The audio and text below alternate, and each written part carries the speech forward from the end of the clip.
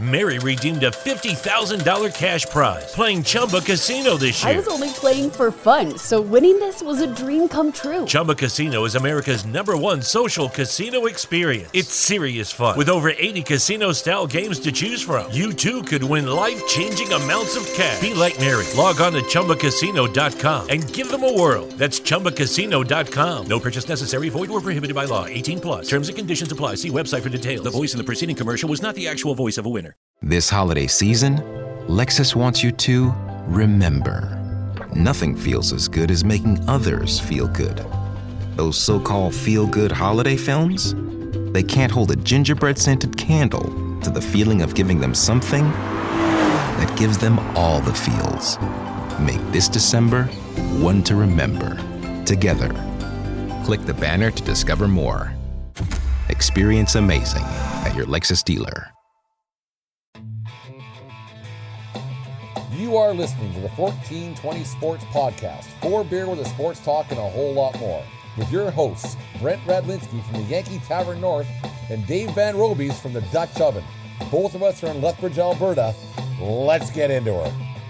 The 1420 Sports Podcast, show 184, March the 10th, 2022, but she might as well be Christmas morning, Dave. The Major League Baseball Players Association and the owners came to agreement tonight at about, or this afternoon around 1 o'clock, 2 o'clock there. They finally got settled all their differences and figured it all out, and it's happiness, and the games are going to go on, and free agency. We can start talking about money and all the rest of it. It was an emotional drive from Medicine Hat to Lethbridge today. Because they started voting, and it was going to happen. It was going to happen last night. They started canceling games again. The last 24 hours, Dave, it's been like the Backstreet Boys saying, "Quit playing games in my heart," the entire time. It's been nuts, and I don't know why they're reporting on things that aren't true, because that seems to have been going on for the last 24 hours, actually the last 2 weeks, because they said that games were canceled. Now they're not canceled. They're going to play 162. I couldn't be any happier. I'm down the tavern. I got my 2017 Yankee cap on that I got at the stadium. I'm over the moon right now. They're going to be playing 162, and baseball's back. That's something else, and I did see that news on the Twitter machine this afternoon. It's been a busy couple hours for me, so Any particular details about this? I do not know. I don't know who gave in. I don't know who won. I don't know who lost. But the fact that they're reporting this weekend, the fact that it's a full 162 game schedule, that's good news. That's good news as a baseball fan. Let's get rid of the negative right off the bat, Dave. The one disturbing thing that came about this afternoon was the players' side, the executive committee, which included Max Scherzer, who's been a big voice of the whole thing. So the executive committee for the players, there's 8 of them. They unanimously rejected the players or the owners' offer. So right off the bat, it was 8-0 for the owners to win this thing. The players were going to reject it. The rest of the players, the team, came back and they voted to agree to the deal. But it was very disheartening to see that the 8 people who were in charge of the entire bargaining process for the players, they all voted, no, we're not taking this deal. It went to the teams. The teams voted 26-4. So it was a 26-12 when it was all said and done. Max Scherzer, who I said a bit of a slime ball a few weeks back, how he shouldn't be allowed to bargain for mid-range, and because he's making $45 million a year, mid-range and lower range players, and they're all Boras clients. I thought it was a slimy move by those guys, but the players who actually want to play the game, they got the deal done today, so that was good news. It is good news, and I can't comment further. We can dig into that on Monday after I've had a chance to read the deal, and I'll give my thoughts on that. It's always we talked about it during the negotiation phase. How it's odd that you're putting the most highest paid players in charge of negotiating for players that are just want a job, right? And it doesn't make sense on a players union standpoint. And maybe the players union figures that we have to have all the named high price talent at the table so the owners actually know who they're talking to. I don't know. I don't know the mindset, but this is a players association issue, and they're playing baseball. They're playing baseball. Let's get into the rule change that happened, Dave. One thing that I know you're going to be against, because I know you're a baseball purist like myself. You're our vintage grew up with National League, American League, and everything else. They decided to go with a universal DH right off the bat, Dave. What's your thoughts about that? That's it for pitchers hitting the baseball ever again. I understand it, but I'm sad to see it. I think it's as kids are playing little league and baseball all the way through, your best hitter is the pitcher. When did the pitcher become the shittiest hitter on the team? I've never understood that. Yeah. Like I don't know where that happens either. Like, and like you just don't get a practice hitting and all your practice time is now devoted to pitching. Maybe that's it. But in little league, in the college ranks, even like a lot of these pitchers can rake, and in the major leagues now, we've decided to take the bat out of the hand of these players. And there's an argument to be made about protecting the asset. You don't want them running the base pass. You don't want them getting injured. You don't want to get them hit by a pitch. I get all of that. I do. But at the end of the day, I would prefer no DH to DH.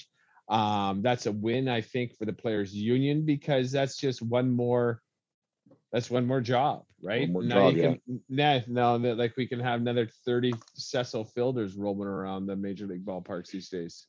It's going to take a little bit out of the game, like the double switch and bunting here and there, because smart people bunt. It's a different game when it comes down to those guys that do bunt and do things differently. I am going to miss that part, because that's just not just today, obviously, how it's going to change the game, but I am going to miss that simple part of the game that's going to be gone now. And now you're going to have another guy. I'm gonna not complain, but I'm going to wax poetic, I guess.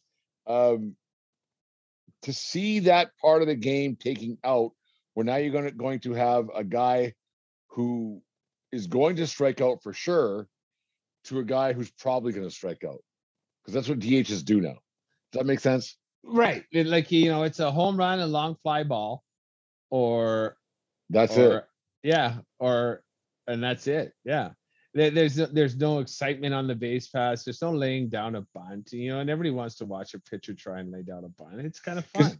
You won't see a DH in the 4-hole in the National League try to lay down a bunt, whereas you would see a guy a pitcher in the 9-hole in the National League try to lay down a bunt. So that part of the game is officially gone as of 1:00 today. Yeah, like they'll never just extend the inning, and now it's a DH. Now it's a fat ass, right? Like, and all DHs are fat asses, and then it kind of pisses me off. Sure, you got good hand. Giancarlo Stanton's not a fat ass, but but he's not a skinny ass. No. One thing, Dave, and I talked about it the other night, and I talked about it last year a lot, about banning the shift. That thing is coming through, and then I got thinking about it. Now that it's actually it's come to fruition that they're banning the shift, I got thinking about it. Now it's like, geez, this is kind of shitty that they're not positioning players to change the game and the out. But now they're making it easier for hitters. We talked last year on this show. We talked a lot about, when I said banning the shift, hashtag ban the shift, I was a big proponent. Now that they're doing it, I'm just like, maybe they shouldn't be. What's your thoughts on that? Well, thank you for telling me I'm right. That's you never actually said that, but that's how I took that. Thank you for telling me I'm right. I've always been against it. Like, just become a better hitter. Like, if you don't swing for the fences and you can get around on something and push it the other way, they're not gonna shift. It's like the NBA. Like, do you want to put this free throw line closer? Well, they have done it in the NBA, and that pisses me off. The intentional foul rule, the hack-a-shack. If you can't make your free throws, an uncontested basket from whatever it is, 16 feet away, then boo-hoo. Like, this is part of the game. This is part of the game. And if you can't go the other way and you're saying, well, I can't hit the other way, then that's unfair. They're standing where I want to hit it. It's like fucking T-ball. Like, throw it here.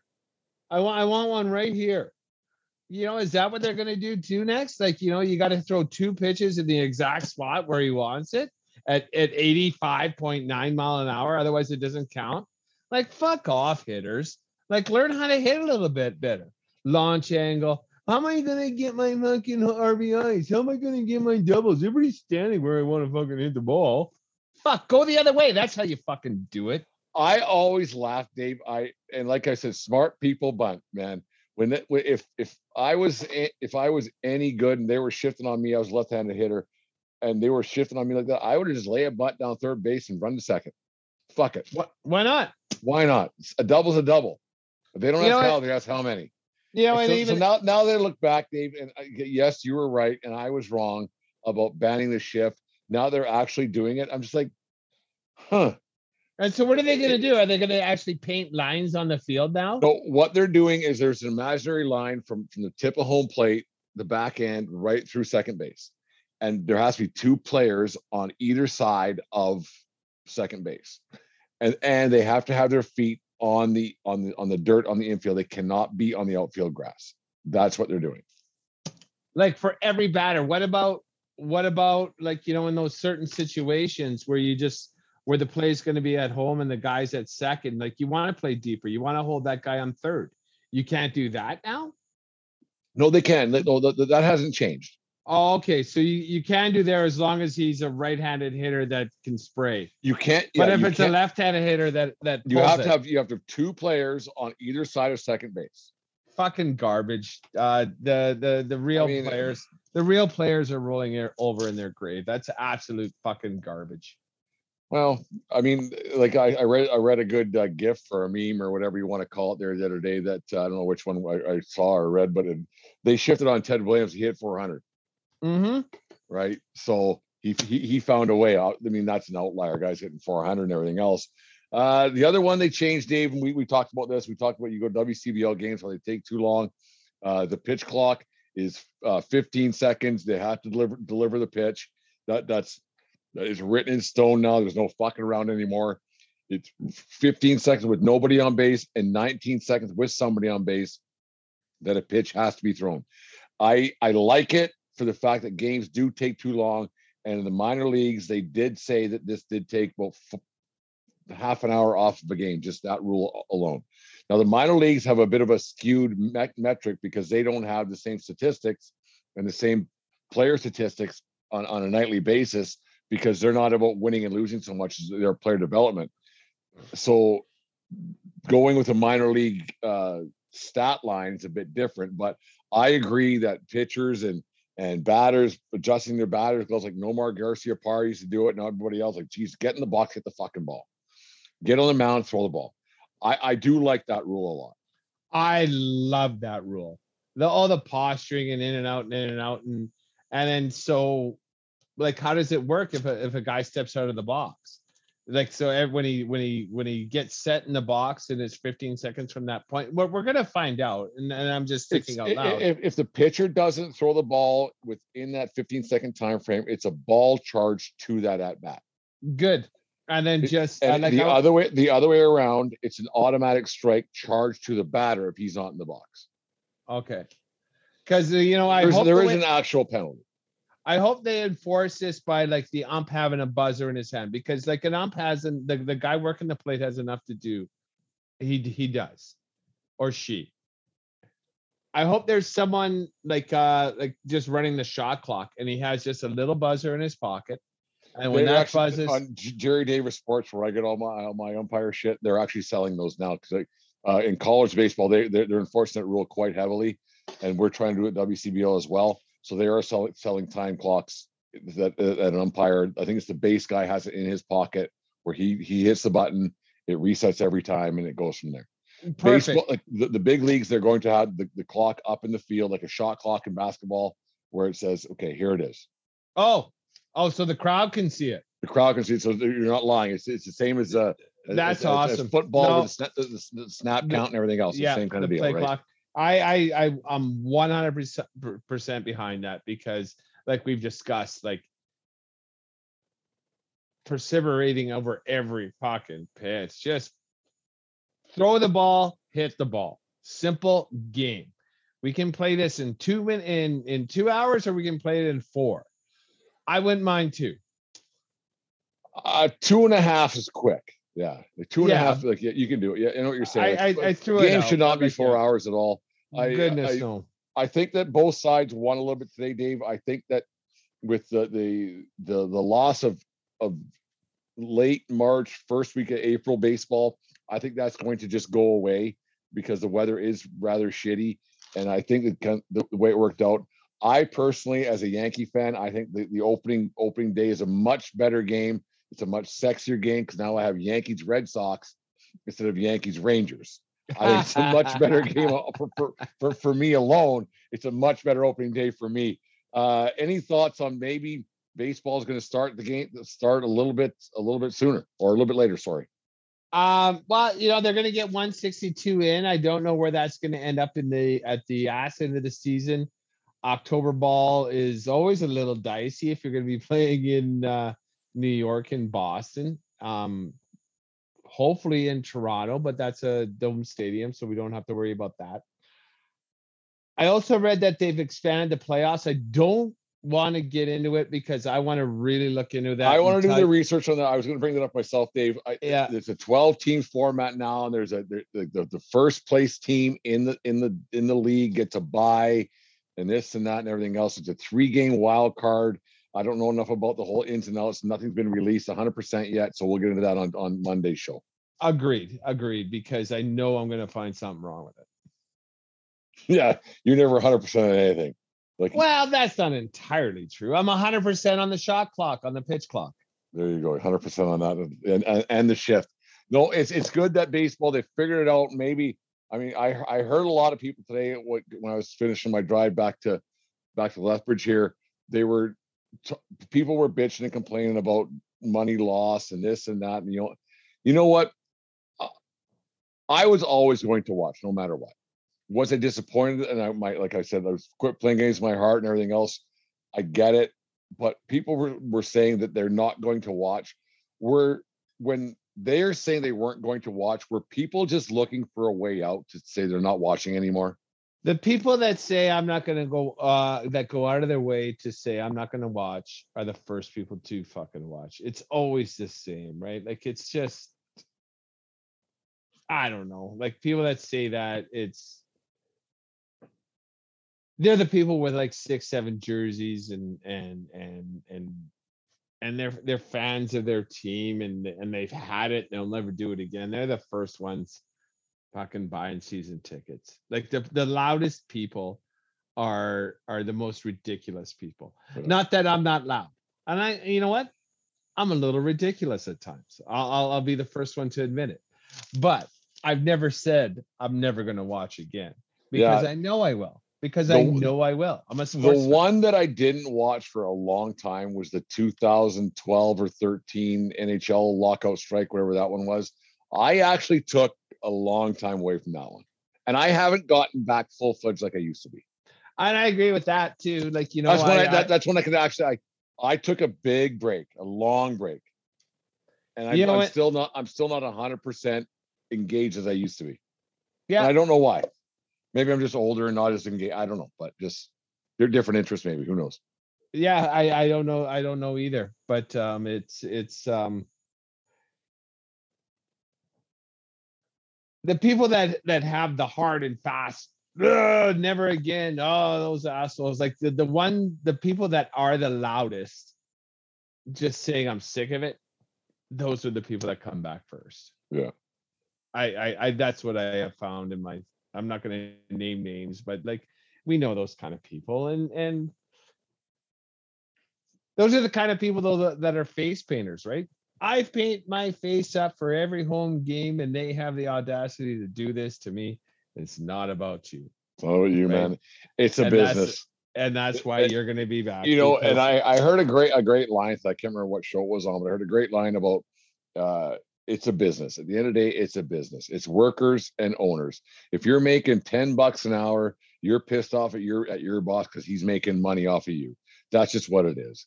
I mean, no matter what it is, no matter what business you're in, no matter what line of work you're in, the person who doesn't own the business thinks they're smarter than the person who does. And that's just the way it is. And you'll never get away from it. And if you're making $25,000 a year and the guy is making 90 grand a year owning the business, he just owns the business. He's not rich. He's just making the business. It's just on a bigger scale now. And so people have to really dumb it down to that effect, I think, and go, yeah, people say billionaires versus millionaires. Okay, I make 100 grand and you make 50 grand. I own the business. You work for me. It's the same fucking thing. Right. You know, and it's in professional sports, all these teams, they're called franchises. Do you know what else is a franchise business? Mac fucking Donald's. Mac fucking Donald's is a franchise, right? You have an owner that has the ability to own this, and this, and this. And this is, and then that person now owns these franchises. And that person has to run his business as he or she sees fit. Like it's like the Bay, Sears. Well, Sears is tits up in Canada. Fountain Tire, like just name your business. These are franchises. There's a business model that is in place, and head office gets to decide who may or may not buy a franchise. And we need to make this X amount of dollars to make this all work. And there you go. Like, oh yeah, yes, of course, you want to buy a franchise. Let's see your credit. Let's see this. Let's see that. Let's see your background. This is what we expect from you. Are you willing to agree to our terms to own a franchise, to be able to run our business in your town? That's what this is. That's what it is for baseball, the NHL, for NFL. Like these are franchises.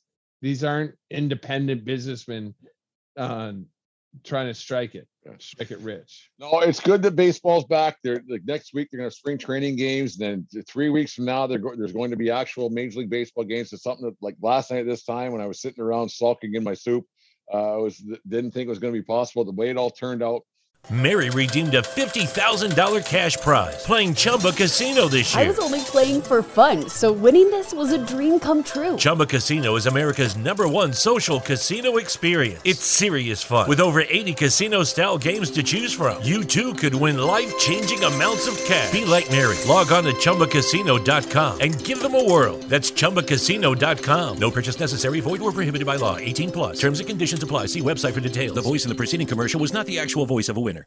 Whether it's Baker's Simple Truth Turkey or mac and cheese with Murray's English Cheddar or pie made with fresh Cosmic Crisp apples, there are many dishes we look forward to sharing during the holidays. And Baker's has all the fresh ingredients you need to turn today's holidays into tomorrow's memories. Baker's, fresh for everyone. Choose from a great selection of digital coupons and use them up to 5 times in one transaction. Check our app for details. Baker's, fresh for everyone. We're going to have baseball. We're going to have 162. So that's good news for sports fans across the board. Hopefully for 5 years, we don't have to hear about labor disputes, everything else. But my advice to you, Rob Manfred, and the owners and the players is tomorrow morning. Well, maybe not tomorrow. Let's say Monday morning. Get in the labor room and figure out the next labor agreement, because we don't need to go through this every 5 years. Baseball hasn't had labor stoppage in a long time, right? Like it's always it happens, and and there's going to be a piss and moan because, and I will say this: I was thinking about this, the revenue streams. Now, I think the revenue streams it's really changing the facet of negotiations between owners and players, because the revenue streams aren't now from asses in the seats. It's MLB TV, man. It's Apple TV. It's everything else. Exactly. It's how you consume your sports now. And now that they've made it easier for people to consume this sport on the go, those different revenue streams are more valuable. And so for the people like you and I who don't live in major league cities, it's a bit of a different ball of wax. And I think that's actually kind of how they anticipated mobile viewing of sports. It's like the people that actually can't make it to the game or want to watch their favorite team from a different city. These revenue streams that are becoming so lucrative to the owners and, well, to Major League Baseball are now kind of, I'm not going to say preventing, it's kind of dissuading people from actually going to the game. Yep. If you have a long day of work, it's like, fuck, I'm going to miss first pitch. That's okay. I'll watch first pitch from home, and then from the office, and then I'll just go home. I'll watch the first 3 innings here, and then I'll go home, and I'll have it in my ears for those 2 innings I miss on the drive. There's no impetus to actually get to the park anymore. Dave, you and I are old enough now where there wasn't baseball on TV every night of the week. No, like if you got to watch it. Like you and I are old enough, even in Canada, with the Toronto Blue Jays, man, we got a game when CBC first started carrying the games before there was even TSN alive. Mm-hmm. And before Rogers bought the Jays, there was a CBC. You had the Expos maybe on a Sunday afternoon, and you had the Jays on Friday and Saturdays, and that was it. That was it. And then when cable came around, which wasn't a lot, the NBC game of the week, which is one game. So where we lived in Southern Alberta here, if you actually saw 4 games a week, that was a lot. Yeah, until about, I'm going to say 85-ish. And then in Lethbridge, they started carrying WGN and the TBS Detroit and channel everything else. And TBS. So so there would always be Cubs and the Cubs and the Braves. Yeah. Cubs and Braves games. Yeah. And then before that, there wasn't many games. You're right. And that's in our lifetime. So the revenue streams that have increased just in our lifetime. I mean, we're getting old, so it's crazy. And now how things are even more grandiose, how streaming this and streaming that, and everybody can, if you want to watch a game, you can have it on your phone in 2 seconds. And then how is that then now? Like, are those revenue streams more important to the owners than actual asses in the seats? Yep. And it appears that way, right? Because asses in the seats, unless you own your own building, right? And then that's where the building agreements become so much. Who's making money on concessions? Who's in charge of this? Who's in charge of that? And then because the guy sitting in row 106, he ain't buying beers, he ain't buying sweets, he ain't buying this, he ain't buying that. So those tickets don't mean anything to the owners. They're not important. And that fan, they have all the glory to them to go into that game. But the owners don't care about that seat being sold. They don't, in my opinion. Well, you see it all the time during the regular season in baseball. They have certain parts of the ballpark tarped off, right? Yeah, because those seats don't even matter.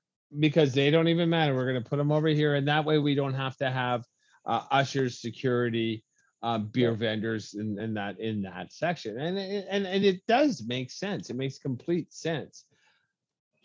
But to be catering to the people that are willing to spend the most money all the time, God, I really would have liked, like I think I mentioned something along the line of, when you have middle ground, you can't figure out what you're going to do with this 10 grand or 10 million bucks, put it into a fund, owners and players, and do something together to get kids and families, to get baseball fans back in the stadium and see what it's like. Because you know what, watching live baseball is so much better than watching it on TV.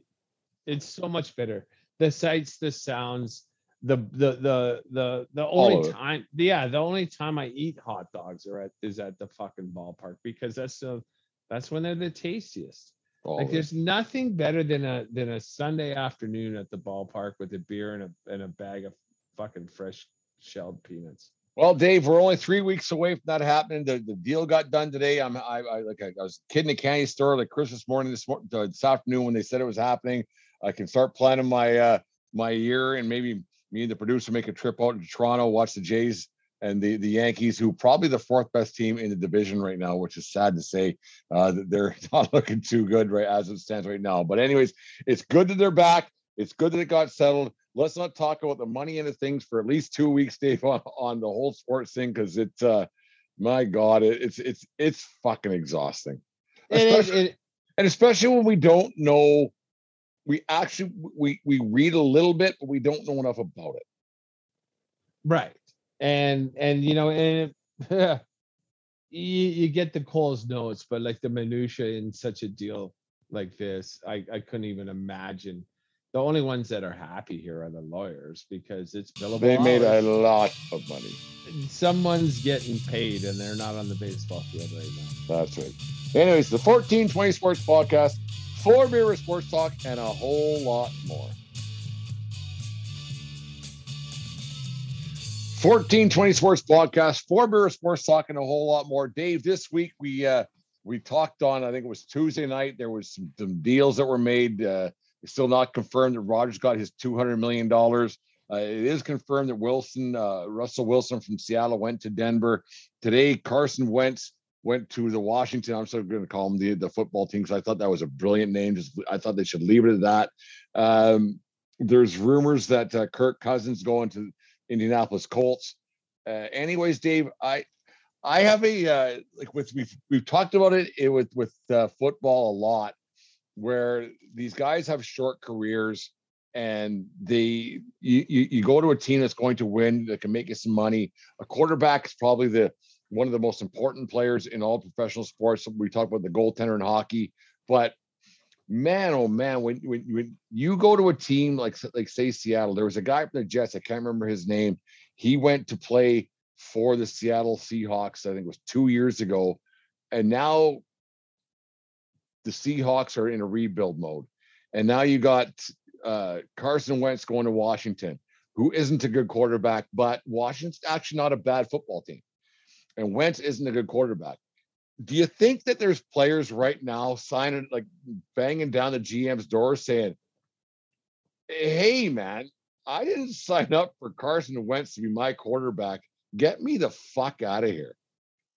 I think the players that are the most worried are the ones that are coming into a contract year. Like, what's his name? The receiver for Seattle, DK Metcalf, who is coming into his own, the speedster. Yeah. And now he has Drew Lock pitching him the ball. And I like this Drew Lock kid. He has all the physical talents, but when you watch him play football, the thing that strikes me as one of the most important things for a quarterback to do is hit open receivers. He had a problem with that. He had a huge fucking receivers. That's what quarterbacks are supposed to do. When they're open, give them a chance. Yeah. That, and then, you know, and I, like I say, I like him. He made some good throws. He did show promise, but when the guy's open, you got to hit the motherfucker. Just hit him. Like, that's it. Give him a chance to make a play, and he can't do that. And I don't know how this is going to play for Seattle, because White Shoes Pete Carroll has chosen to try and feature a run-heavy offense with an elite quarterback and not a very good running game. So I don't know how this is. Maybe this will work out well for Drew Lock. I don't know. This is the situation I'm most familiar with.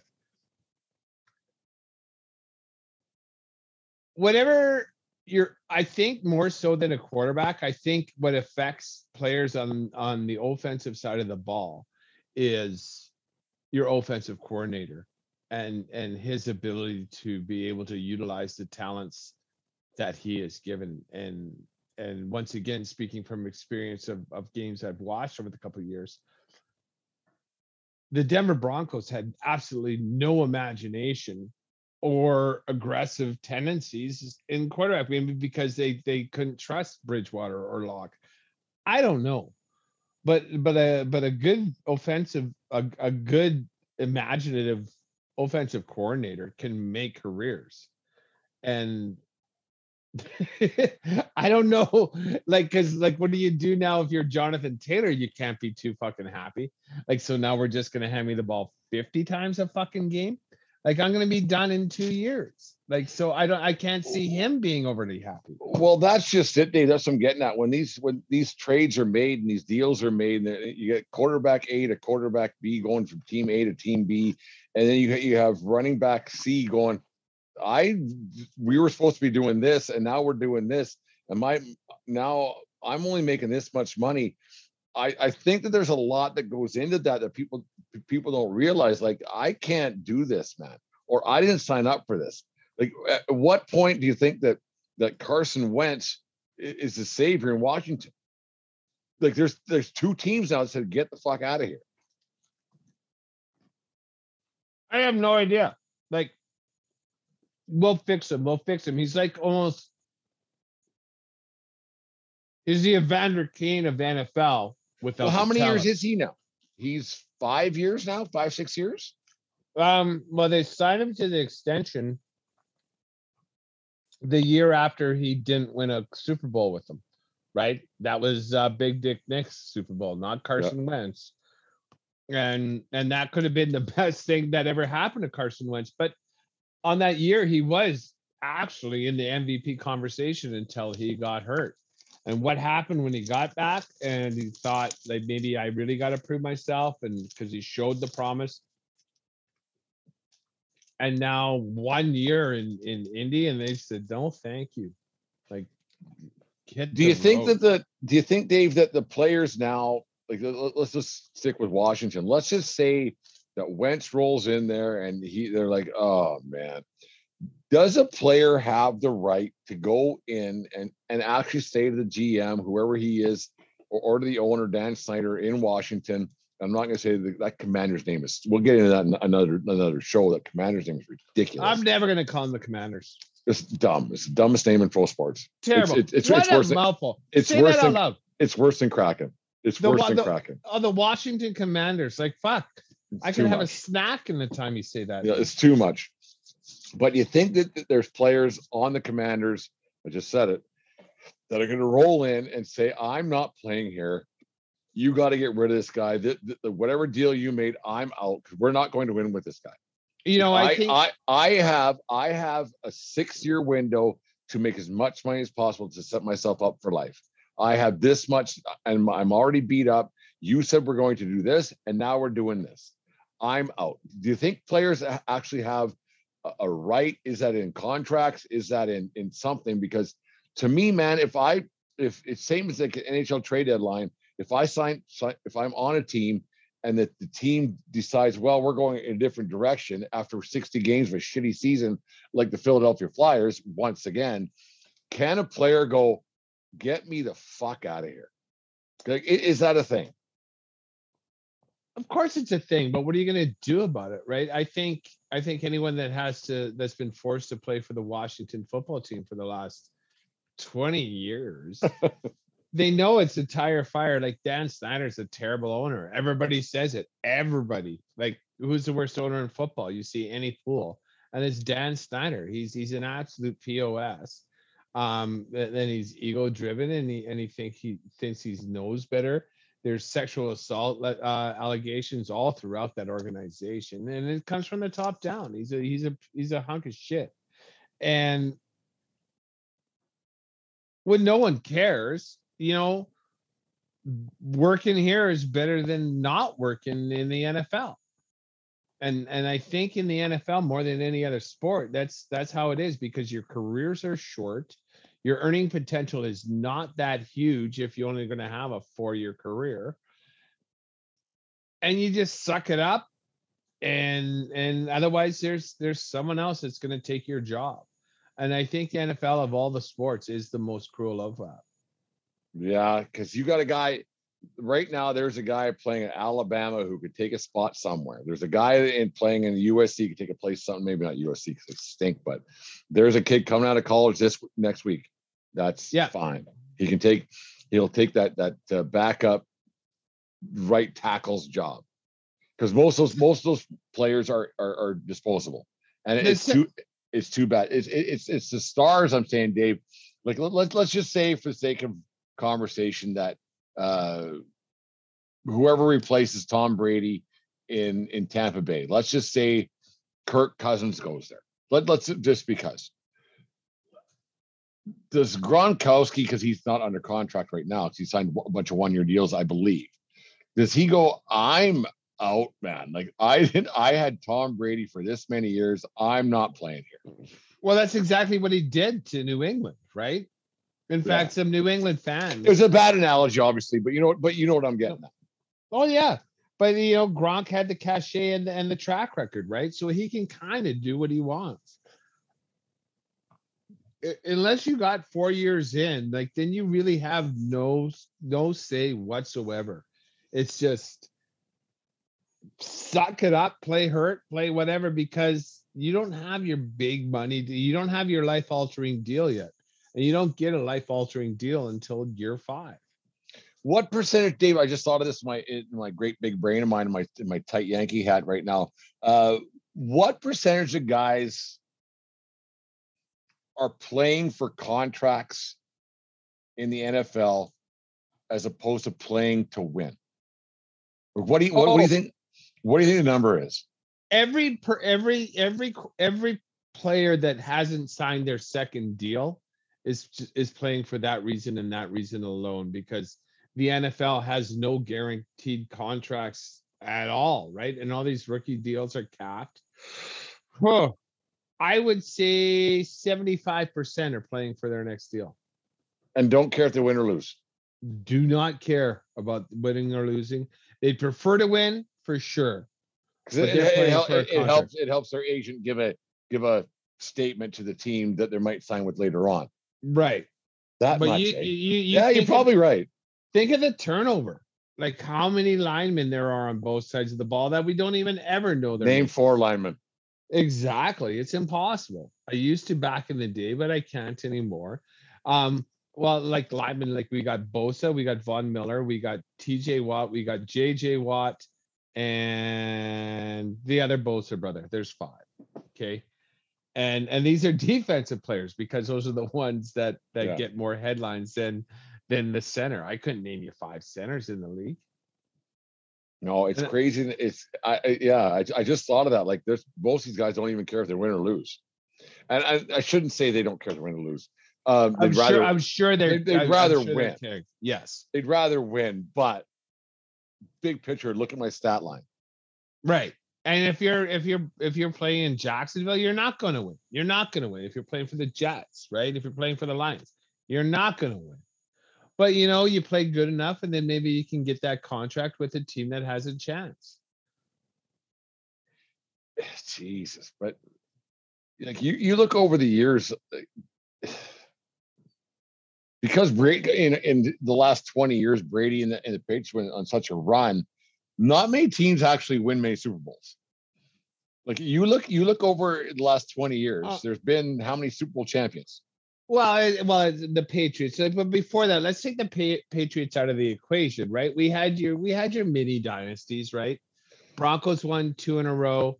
Before that, the Cowboy thing back in the 90s. The San Fran won 4 out of 7, and then the Cowboys won 3 out of 6, and then the Steelers were always in the mix.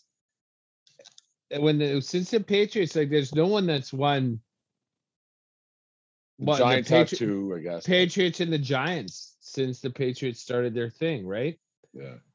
And Carolina has been to 2, no winners. Denver's been to 2, just 1 winner. It'd be nice to be in a situation in life, I guess, where you can walk up to your boss and say, "Fuck off, I'm out." Like I'm not doing this. You brought in this asshole. I'm out. Like, yeah, I'm good. Like we're not gonna win. We're not going to do a thing.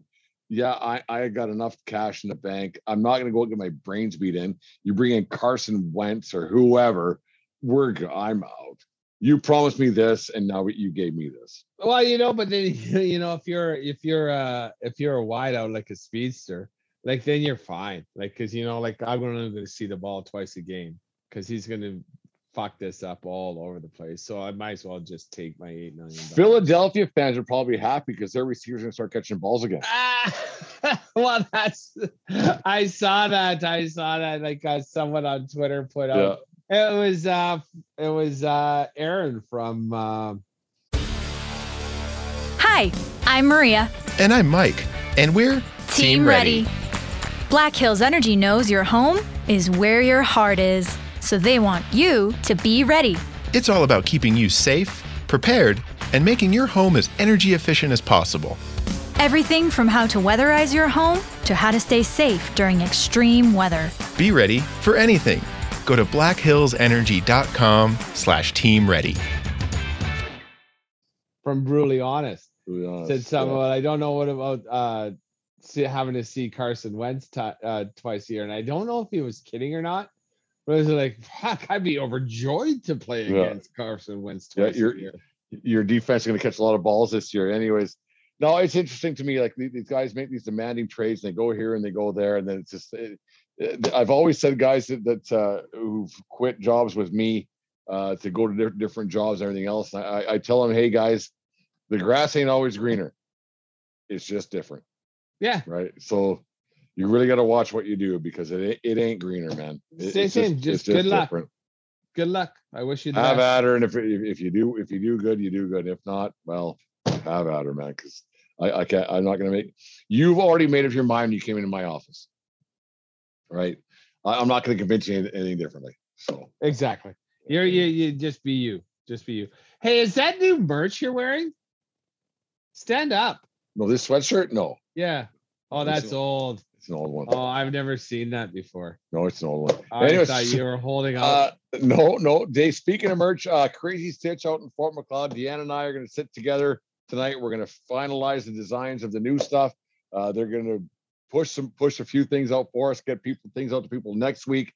So it'll be on our Twitter and Instagram and Facebook and everywhere else. Dave, we'll get you some stuff so you can push it out to the 1420 Dave fans you have out there. We'll make sure that people are spreading the good word of the 1420 Sports Podcast.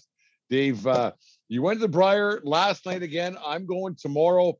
What was the highlight of not just let's not talk about the curling, the match or the game. Is it curling? Is it a game or a match? I think it's a game. But it might be a match. I want to call it a match because more draw. To me, I know, but like the one that you're watching, I want to call it a match because usually a match is a strategic event in my eyes. Okay, yeah, and we'll call you a match. I'm not into having that debate because I want to talk about. Anyway, so what was other than the curling match game itself? What's been the highlight of your 2 times to the Briar in Lethbridge, Alberta so far? What's been the best part of it? We talked about it a couple of weeks ago. It's just being around people again and bumping it around people. The walk around between ends. Love the walk around. The walk around. Hey, how you doing? And all of a sudden, like now you're just belly up. You're standing on the concourse watching the game as opposed to in your seats. Keep still obviously paying attention to the game at hand, but now catching up because being at the game is being at the game. It's cool and seeing people that I have been in touch with, but some I haven't seen for a while. Last night it's been 2 different experiences. It's kind of funny. Like, so I'm going to the Briar again tomorrow. Monday was just me and a buddy. Didn't get anywhere. Enjoyed ourselves. Didn't get anywhere. Last night was family. That was I brought my son and my father-in-law and my brother-in-law. We went, and it was good. Tomorrow night, I'm going with my curling team, and it's boys' night, and it ain't a school night. If you know what I'm saying. So it's going to be, and then so tomorrow night, like for people that aren't familiar with the Briar, the Canadian Men's National Championship, they have what they call the Briar Patch, where the arena is, where they host the games. Right next door is an indoor soccer center. they've transformed this into a cabaret. And tomorrow I get to go to the cabaret. We'll see what band's playing. Yeah. I know it's going to be good. I know the beers are going to be flowing like wine because it ain't a school night. And we are going to take cabs home tomorrow night. There you go. Deanna and I are going tomorrow morning or tomorrow afternoon. Then we're going to play the field, see how it goes. But I imagine we'll be joining you tomorrow night as well. Anyways, the Brier, we're looking forward to it tomorrow. Dave, I'd like to talk more, but I really have to pee. I'm not gonna lie. Do your thing. Hit pause, and I will go do the same. And we'll talk to you in a couple of minutes, my friend. Okay. Geez, Dave, I didn't think I was going to make it upstairs there when you were talking about the Brier. I'm sorry to cut you off there. If I didn't go upstairs and cut you close there, I wasn't going to make her in my khaki shorts. They would have been a wet spot. I almost didn't make her. Dave, as you get older, does your prostate get a little bit weaker? Oh, I would think for sure, because yeah, it was close, man. Yeah, no, it's just like I gotta piss, and then about 5 minutes later, I gotta piss now. Yeah, like not now, right now. Yeah, cause there's a thing like the feeling that you're used to from all your youth up to, when I say youth, up to about 48 years old. It's put it this way. When the warning light goes on your gas gauge in your car, yeah, there's a little bit less in the tank than there used to be. A lot less, because this one was close. Find your way to the pumps. The producer, she's upstairs there now, and she wanted to have a hug because I haven't seen her since I got back to town. Get out of my way! I was like, no, get out of my way. I push her like the stands and getting out of the way of the fire. One of those deals. Get out of my way at the birthday party. So anyways, it happens. Anyways, Dave, I watched a little bit more hockey this week. It's a slow season. I don't watch so much hockey. Like I said earlier on, since the 13th strike, I watch it still, and I'm still a hockey guy. I'm a fan. I don't watch games as much as I used to. I listen to a lot more content, and I listen to Overdrive. They talk about the Leafs. I talk to the Donnie and Dolly out in Vancouver, so I hear that. But in general, I don't watch a lot of games. But this week I watched some games, and there's a kid in Colorado who played for the Brooks Bandits, Cale Makar. This kid is something else. Man, oh man, if I was given a franchise tomorrow, somehow, some way, I'd find a way to have this defenseman, which Scott Niedermayer-ish, like he's that good of a skater. I would have this kid on my team in a heartbeat. It's nice to see players that aren't high draft picks. Like I think he was a first rounder. But he played in Brooks, and then he went to college, and a non-traditional route to the major league, and like obviously a late developer. Otherwise, he would have been playing at a U.S. college or whatever. Like I don't know. I know who you're speaking of, but I don't know his route and why he chose to play Alberta Junior A as opposed to the Western League or U.S. college. Hockey's a thing like that, where sport is a thing like that, like where you have the players that just get better and better and better, and it's such a pleasure to watch players like that are just so good at their craft and making a difference at a young age, because he's still on his entry level deal. Like he's gonna get paid pretty quick. And that brings me to my next question, Dave. Right, beginning of the season, like with the way hate to keep harping on the Oilers, but it's pretty easy to think that the pinata that keeps on giving. Right, you can keep hitting it and it doesn't matter. Beginning of the year, hands down in the league, Connor McDavid was the best player in the National Hockey League, and it wasn't close. Now, man, he might be number 4 as it stands right now. You got Austin Matthews, who scored again tonight. I think he's at 44, 45 goals, whatever it is. You got Nathan McKinnon in Colorado playing with Cale Makar at 2. You got a guy on McDavid's team in Leon Draisaitl, who's playing the hockey lights out kind of hockey last night. And Draisaitl was a better player than McDavid was last night, in my opinion, playing against Washington. McDavid's number 4, in my opinion, right now. It can change next week in hockey's way things are. But right now, McDavid's number 4 in that list, and he's making $12.5 million. Dave, are the Oilers in trouble in a couple of years when they need to re-up? They need to re-up Draisaitl because he's the best player on their team, and now you're going to be paying 2 guys how much money? Well, I'm sure someone else is going to retire, and Daryl Katz will drag him out of retirement to GM their team or coach their team. Make that decision for him. Yeah, it's like from whatever I said about the Green Bay Packers on Tuesday night, I've been saying the same thing about the Oilers. I have absolutely no faith in their management. It's just a bunch of jock sniffing pricks running around telling everybody how great they are and how much they love the days of yore. The simple fact that the Oilers are going to miss the playoffs because they didn't have the foresight to grab a fucking decent goalie. Christ. Like, I have no sympathy for that franchise. I have zero sympathy for that franchise. No goalie, no stud D-man. 2 of the top 5 offensive players in the league, and we'll just outscore them. Like, how ridiculously stupid is this mindset? I will never, ever understand it. I will never understand it. Like, how the fuck can you think you're going to win a Stanley Cup with no goalie? It's astonishing. It's completely astonishing. The Leafs, they I was watching them tonight against the lowly Phoenix Coyotes, and they lost tonight because their goaltender, their starters hurt. Jack Campbell's out for 2 weeks with a rib injury.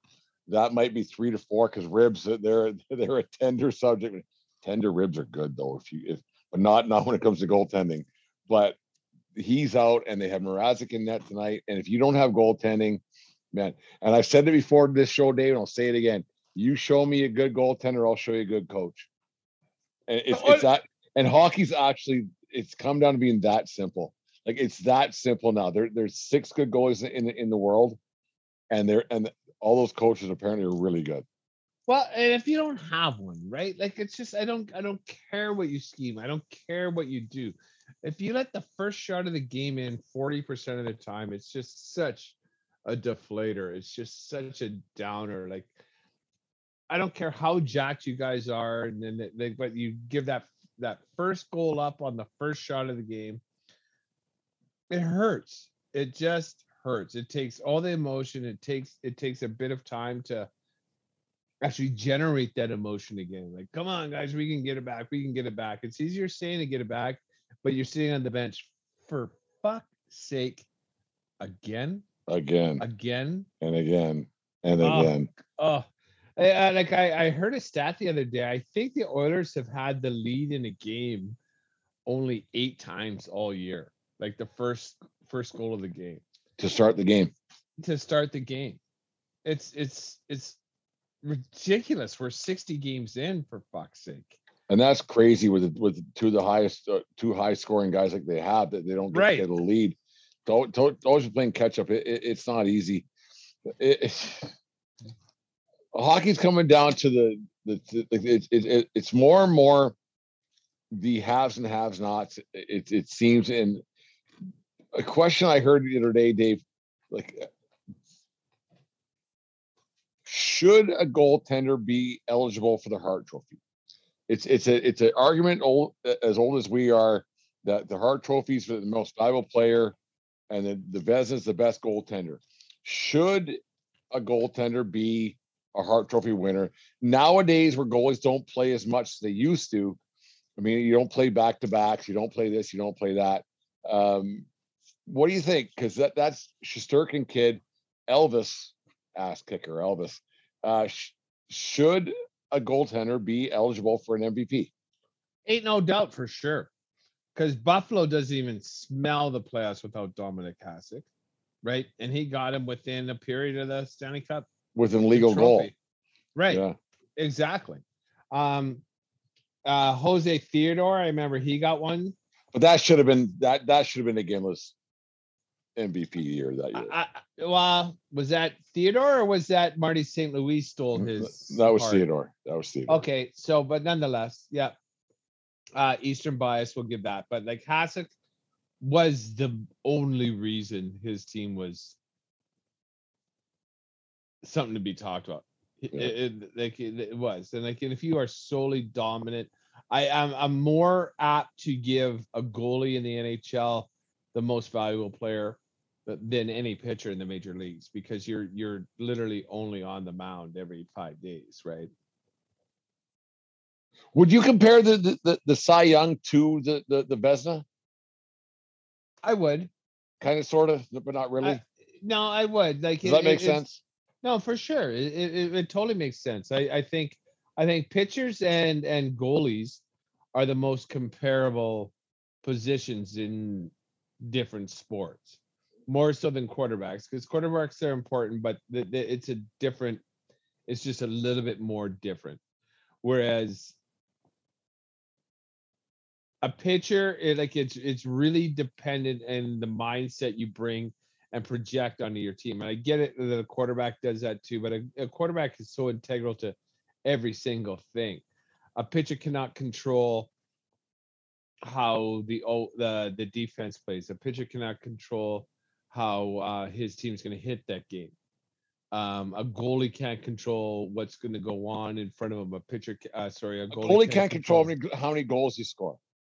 A pitcher a goalie cannot control how many shots he's going to see, right? Yeah.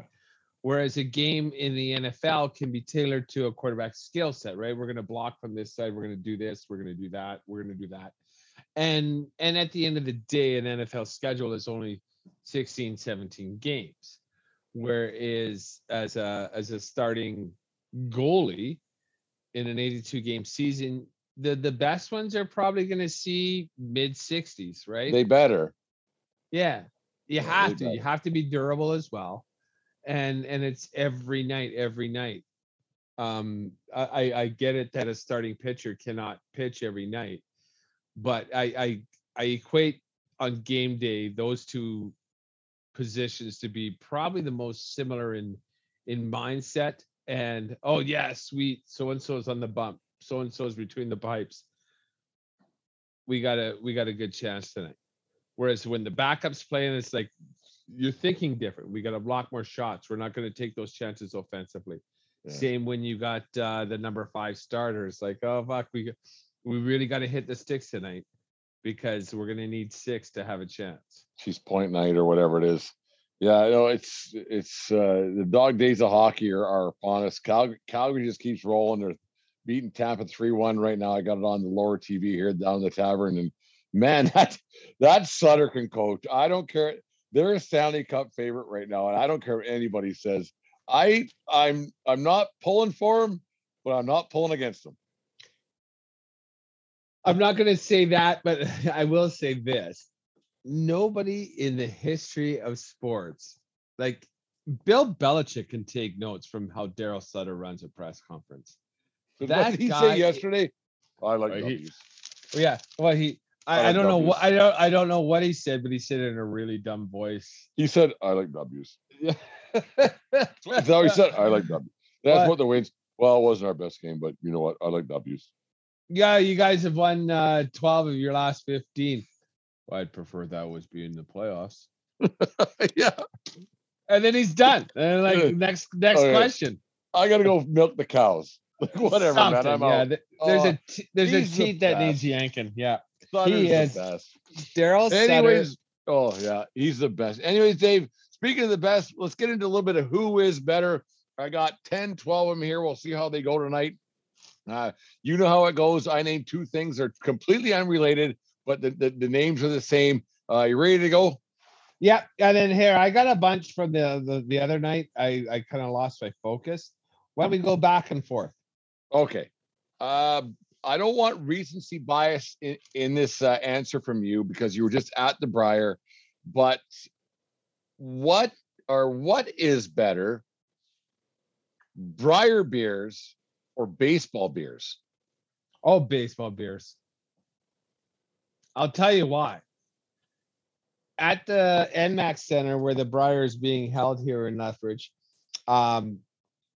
Original 16 is the beer sponsor, which means you can only buy Original 16 copper or Original 16 pale. Which is all right, but yeah. It's all right. And it's overpriced, but whatever. So ballpark beers. So you haven't been to the Briar yet, but if you're gonna drink beer, it's Original 16s. Oh no. Yeah. Well, maybe Deanne's going by herself tomorrow. But anyways, Dave, go ahead. As an umpire, what is worse? Missing a call or having to eject the manager because he's arguing said missed call? Having to eject the manager because of missed call, because you can never admit that you're wrong. But deep inside you're wrong. Deep, once you lay down the roots, Dave, once you've set in stone that I'm right and I'm gonna this is a hill I'm gonna die on, man. This is it. I know I'm fucking wrong, but if this cocksucker's gonna come and yell at me, I gotta make something up, and that's worse because he's right and you're wrong, and there's sometimes it spits or at Athletic Park Medicine Hat or wherever. Sometimes there's 1,000 people. They also know you're wrong, and that's shitty. Do you say to him, "Don't make me run you for this. Don't make me run you for this"? Never, Dave. You never say that. No, I've made it very clear to the managers in WCBL that I'm not going to run you. We'll discuss this. I'm a grown up. You're not. We'll discuss this. And if you think that I'm wrong, we'll discuss this. And then I will talk it over with my partners. But if you're going to be a dickhead, then I will run you. And I have yet to have to run a guy in a lot of years. So, but when you're wrong, that sucks a lot because really quick, even before the manager comes out, that you're wrong because you get the reaction. First, you get the reaction from the guy you called out or strike three or whatever it is. And then you get the reaction from the defensive player who knows that you fucked up and they got away with one. So really quick. There's a second and a half reaction where I was right. They know I'm wrong and they know they got away with one. It's oh, fuck, I blew it. Let me play this out in my head. So you make the call, yeah, and then ooh, fuck, I might have missed that one, and you turn over, and then the player goes, what? And then you look over your shoulder, you see the manager. Ah, fuck, I did miss it. Or a catcher or whoever or whatever. Yeah, you're so you think to yourself, I may have missed that one, but then the just piling on, ah, fuck, I did miss that one. Oh well. Here we go. We're gonna let's talk. I said, I set a precedent before the game starts, and I say, okay, we're gonna chat about this.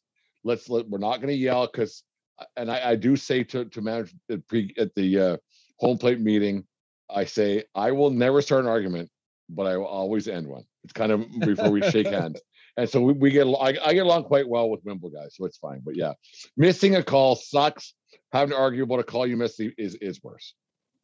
But you've never actually run somebody for really getting in your face. A long time ago, it was it got a bit greasy. But I'm gonna challenge you when I'm at a game when you're there. I do want to see you run somebody. Maybe this summer we'll set a date and I'll just run somebody just on that date. Just because hit the fucking showers. Maybe on August 5th, 2022, which is my birthday, I'll run a guy just because. We'll mark it now, and then some unlucky manager will get thrown out that night.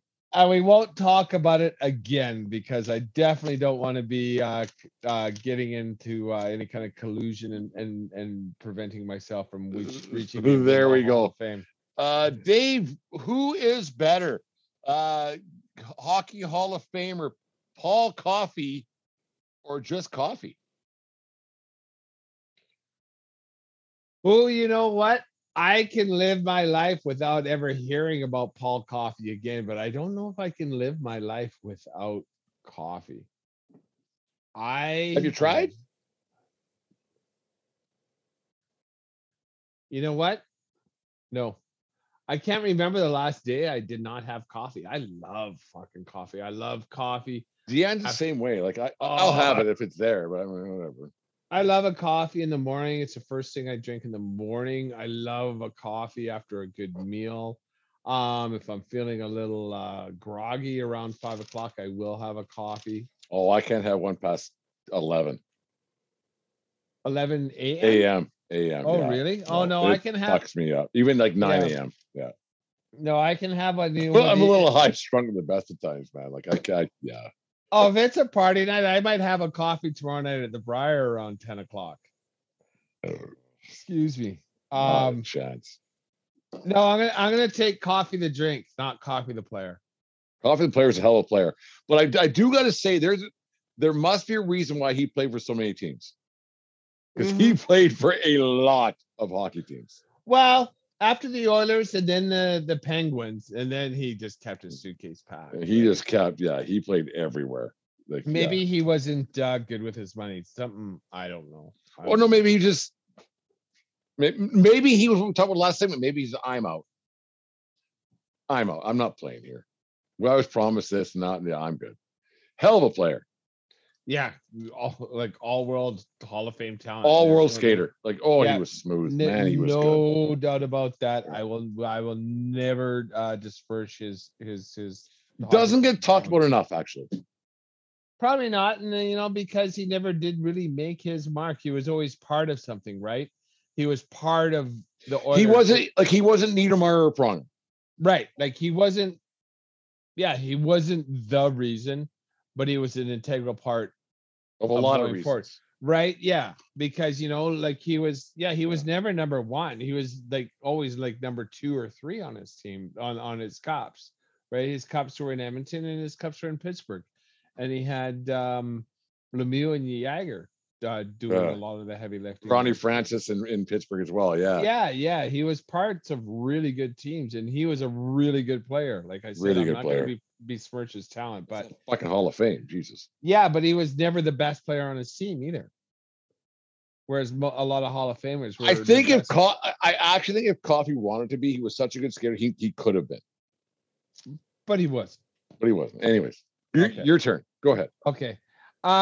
Your game on the line to make the playoffs. You're a field goal kicker. What's worse, wide right or blocked field goal? 40-yarder. Blocked field goal is what, if I was going to miss, I would rather have a blocked field goal so I can blame somebody else for the situation. Someone didn't block somebody. What's worse is missing it on my own. But if I can blame somebody else for my misfortune, I'm doing it all day long, man. I was positive you were going to say that. That's all day long. I 100% agree. How did that guy get through the middle? If I can point my finger at somebody else for my misfortune, I'm doing it 100% of the time. 100% of the time. There's no getting around that. Dave, recency bias once again away because you went to Briar this week. But what is better, a double play or a double takeout in curling? Oh, it's really dependent, right? Because it's sometimes they're just there for you on a tee. A stab by the shortstop to turn it is a beautiful thing to watch. Or I love it all play. Yeah. And it's a thing of beauty to watch those guys turn it. A double takeout in curling, some are easier than others. I was in the barn on Monday night where Kevin Cooey did a raised quadruple takeout. And that was something I had never seen before, and that was special. But give me the double play, Give me the double play because it's. I love a double play. The ground ball, the way it all works out, all of it. I love it. I love a double play. I think they're fantastic. You got one? What is better, Caddyshack or Slapshot? Oof. Those are two heavy hitters. Oh man, that's a fucking spicy meatball.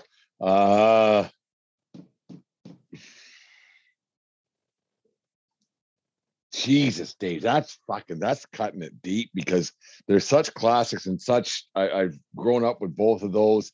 Both hold a place in my heart. I'm gonna say Slapshot's better. Maybe it's more the Canadian in me, but Slapshot is so fantastic. I could recite that entire movie. Like when I sit down with it, I couldn't do it right now, but like there's a lot of lines I could tell you right now. Putting on the foil and trying to listen to the fucking song and the hooking and the Trade me right fucking now. Trade me right fucking now. Who owned the Chiefs? All of it, but Chevy Chase, the putting and Bill Murray and the whole bit. Man, that's a tough. How about a Fresca? Hey, tough. huh? That's tough. Rodney Dangerfield. I'm gonna go with Slapshot. Reggie Dunlop.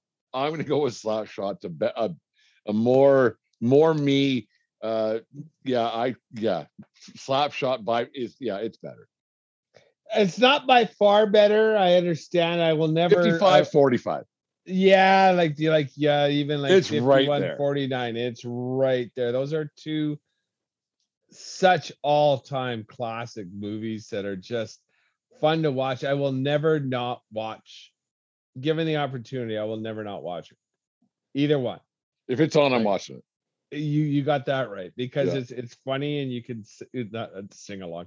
You know the lines on both. You movies. Laugh. You see them and you laugh. It's just sports comedy at its absolute pinnacle. Laugh like a bastard. Who is better, Dave?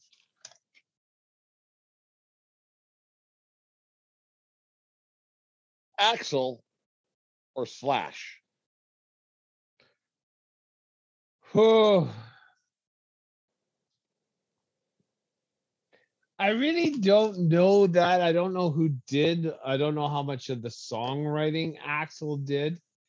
Appetite for destruction. Appetite for Destruction is a killer album, and we all know that. Sweet Child of Mine is one of my rules of life is I can't like anyone over the age of 30 who doesn't like that song. I pity the fool. Like Sweet Child of Mine is a magical. It's damn near a perfect fucking song. I remember the first time I heard it, Dave, in 1988, the Civic Ice Center, Lethbridge, Alberta. Aaron Bowl walked into the dressing room. It was August of '88. His ghetto blaster in hand. We were playing summer hockey. He put it down on the floor of the dressing room. Said, "You guys got to fucking hear this." And he played that song. Like, yep, that's it right there.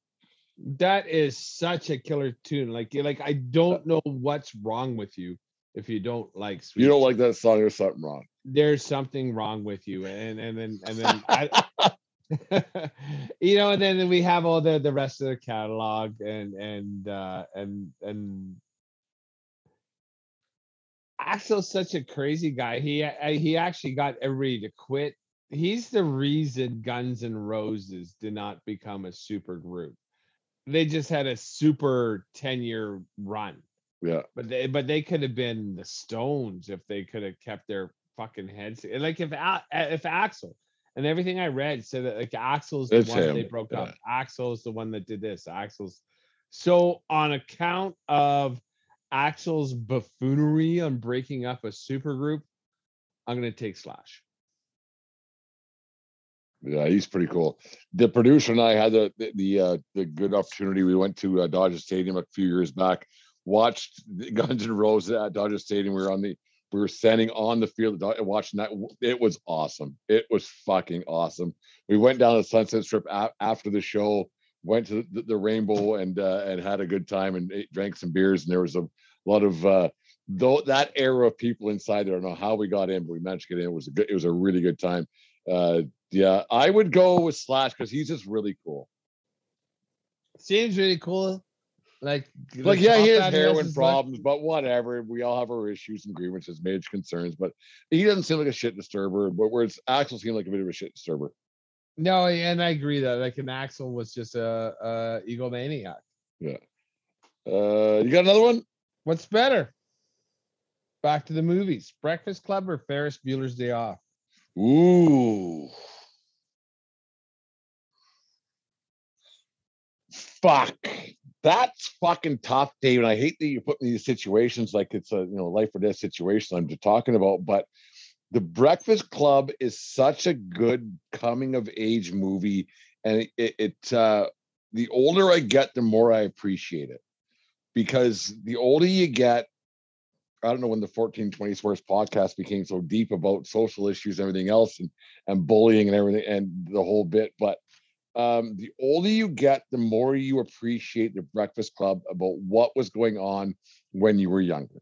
Does that make any sense? Oh, without a doubt. And the older you get, you realize maybe I was a dick, or that guy was a dick to me, or that girl wasn't as cool as she thought she was, and maybe I was as cool as I thought I was. Well, I was as cool as I thought I was, but depends who you ask. It depends who you ask. But Ferris Bueller, man, that guy had a good time. I'd like to know what he's doing now. If there was a Ferris Bueller 40 years later, he's probably selling insurance in whatever town in Chicago, whatever suburb he's from. He's probably ran for mayor a couple of times, or he's a town councilor or whatever. So I can relate to him a little bit because he's cool and fun and everything else. But I'm going to say the better movie of the two, 40 years later or 35 years later, I'm going to go with The Breakfast Club. I will agree with that. Ferris Bueller's Day Off was a I love Ferris Bueller's Day Off. Everybody loves to think that they can have a day like Ferris had that day. And if you put that down, like there's no, like a school day lasts from 9 to 3:30. There is zero chance anyone could have accomplished that much. Just getting tickets into Wrigley. Well, yeah. Going to baseball games. I wonder how many for dinner. I wonder how many innings he watched. 2, maybe 2, to get all that other shit done. In the stands and everything else. In the parade. Yeah. He packed that 6 hours like no one's business. Never mind all the getting Cameron to take his dad's Porsche or Ferrari and stuff like that. I would bet dollars to donuts that Ferris Bueller was born in Fort McLeod. The amount of fun he had that day. Well, he slowed down time. That's the one thing I would like to know. If I could pack that Fort much, McLeod, man. I could slow down time in that town somehow, some way. If I could pack that much fun into 6.5 hours, I would like to be on Ferris Bueller. Man. But you're right. The Breakfast Club, the messaging, the movie itself was awesome, and the messaging itself is awesome too. Whereas Ferris kind of really sold. He fucked Cameron. Like, they should. Just give us 10 minutes with Cameron's dad coming home. They should do a Ferris too. They should. What's Ferris doing now, and what Ferris kids like? Where would you even start with? Where would you even start with that? Ferris. But Jr. Dad, I saw what you did. Yeah. You got a point there. How do you know? You made a fucking movie of it, Dad. Yeah, that would be funny. We should get the 1420 Productions on there somehow. We'll fucking find a way to get that onto a movie somehow. Make a couple of bucks for ourselves. I'll write a letter. Write a letter. I got one for you. I don't know the answer for you. It's not a blockbuster one. Before we end tonight's show, I know you went to this one show and you were highly disappointed. And I heard this song today that I've heard way too many times in my life. Who is better, the Black Crows or the Counting Crows? Black Crows, without a doubt. They are better. They have a better catalog. The Counting Crows made a shit ton off of Couple 2 songs. Yeah, a couple 2-3 songs. I don't think they're as good as musicians as the Black Crows. The Black Crows can wail. It's just really unfortunate that I You had a bad experience. Yeah, they didn't bring that. They didn't bring what I wanted to hear that night, and that's disappointing. But all that aside, like if I'm on a deserted island, it's Black Crows over Counting Crows all day, every day. Man, I remember the first time I heard the Black Crows, "Shake Your Money Maker." I was in Prince Albert, Saskatchewan, and I heard that album on a warm up. They were playing it. I was like, "This is fucking cool, man. This is really good." I think it was 1990, 91 kind of deal. Yeah, man, I thought that was something else.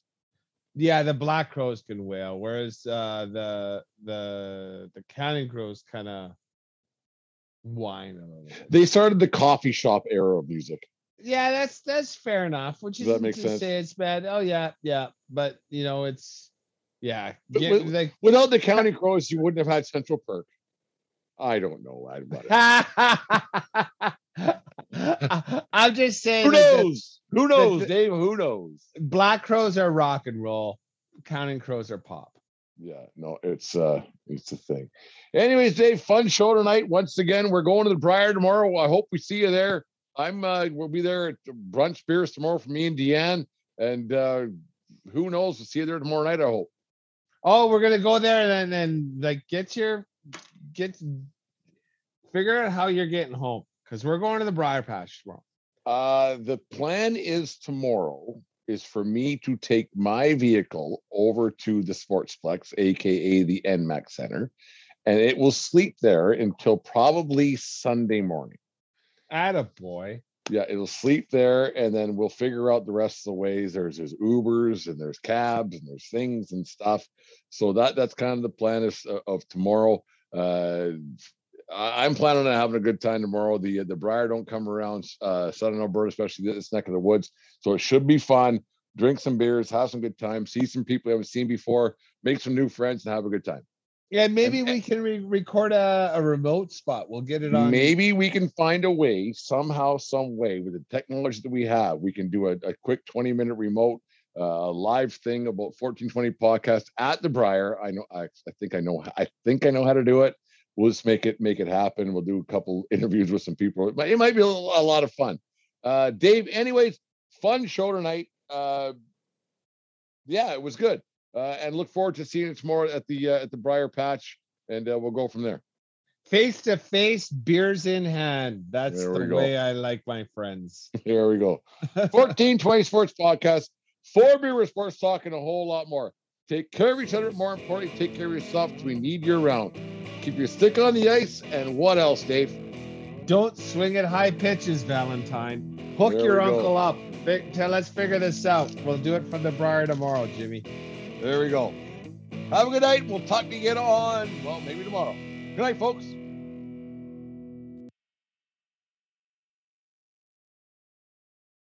Mary redeemed a $50,000 cash prize playing Chumba Casino this year. I was only playing for fun, so winning this was a dream come true. Chumba Casino is America's #1 social casino experience. It's serious fun. With over 80 casino-style games to choose from, you too could win life-changing amounts of cash. Be like Mary. Log on to ChumbaCasino.com and give them a whirl. That's ChumbaCasino.com. No purchase necessary. Void or prohibited by law. 18+. Terms and conditions apply. See website for details. The voice in the preceding commercial was not the actual voice of a winner.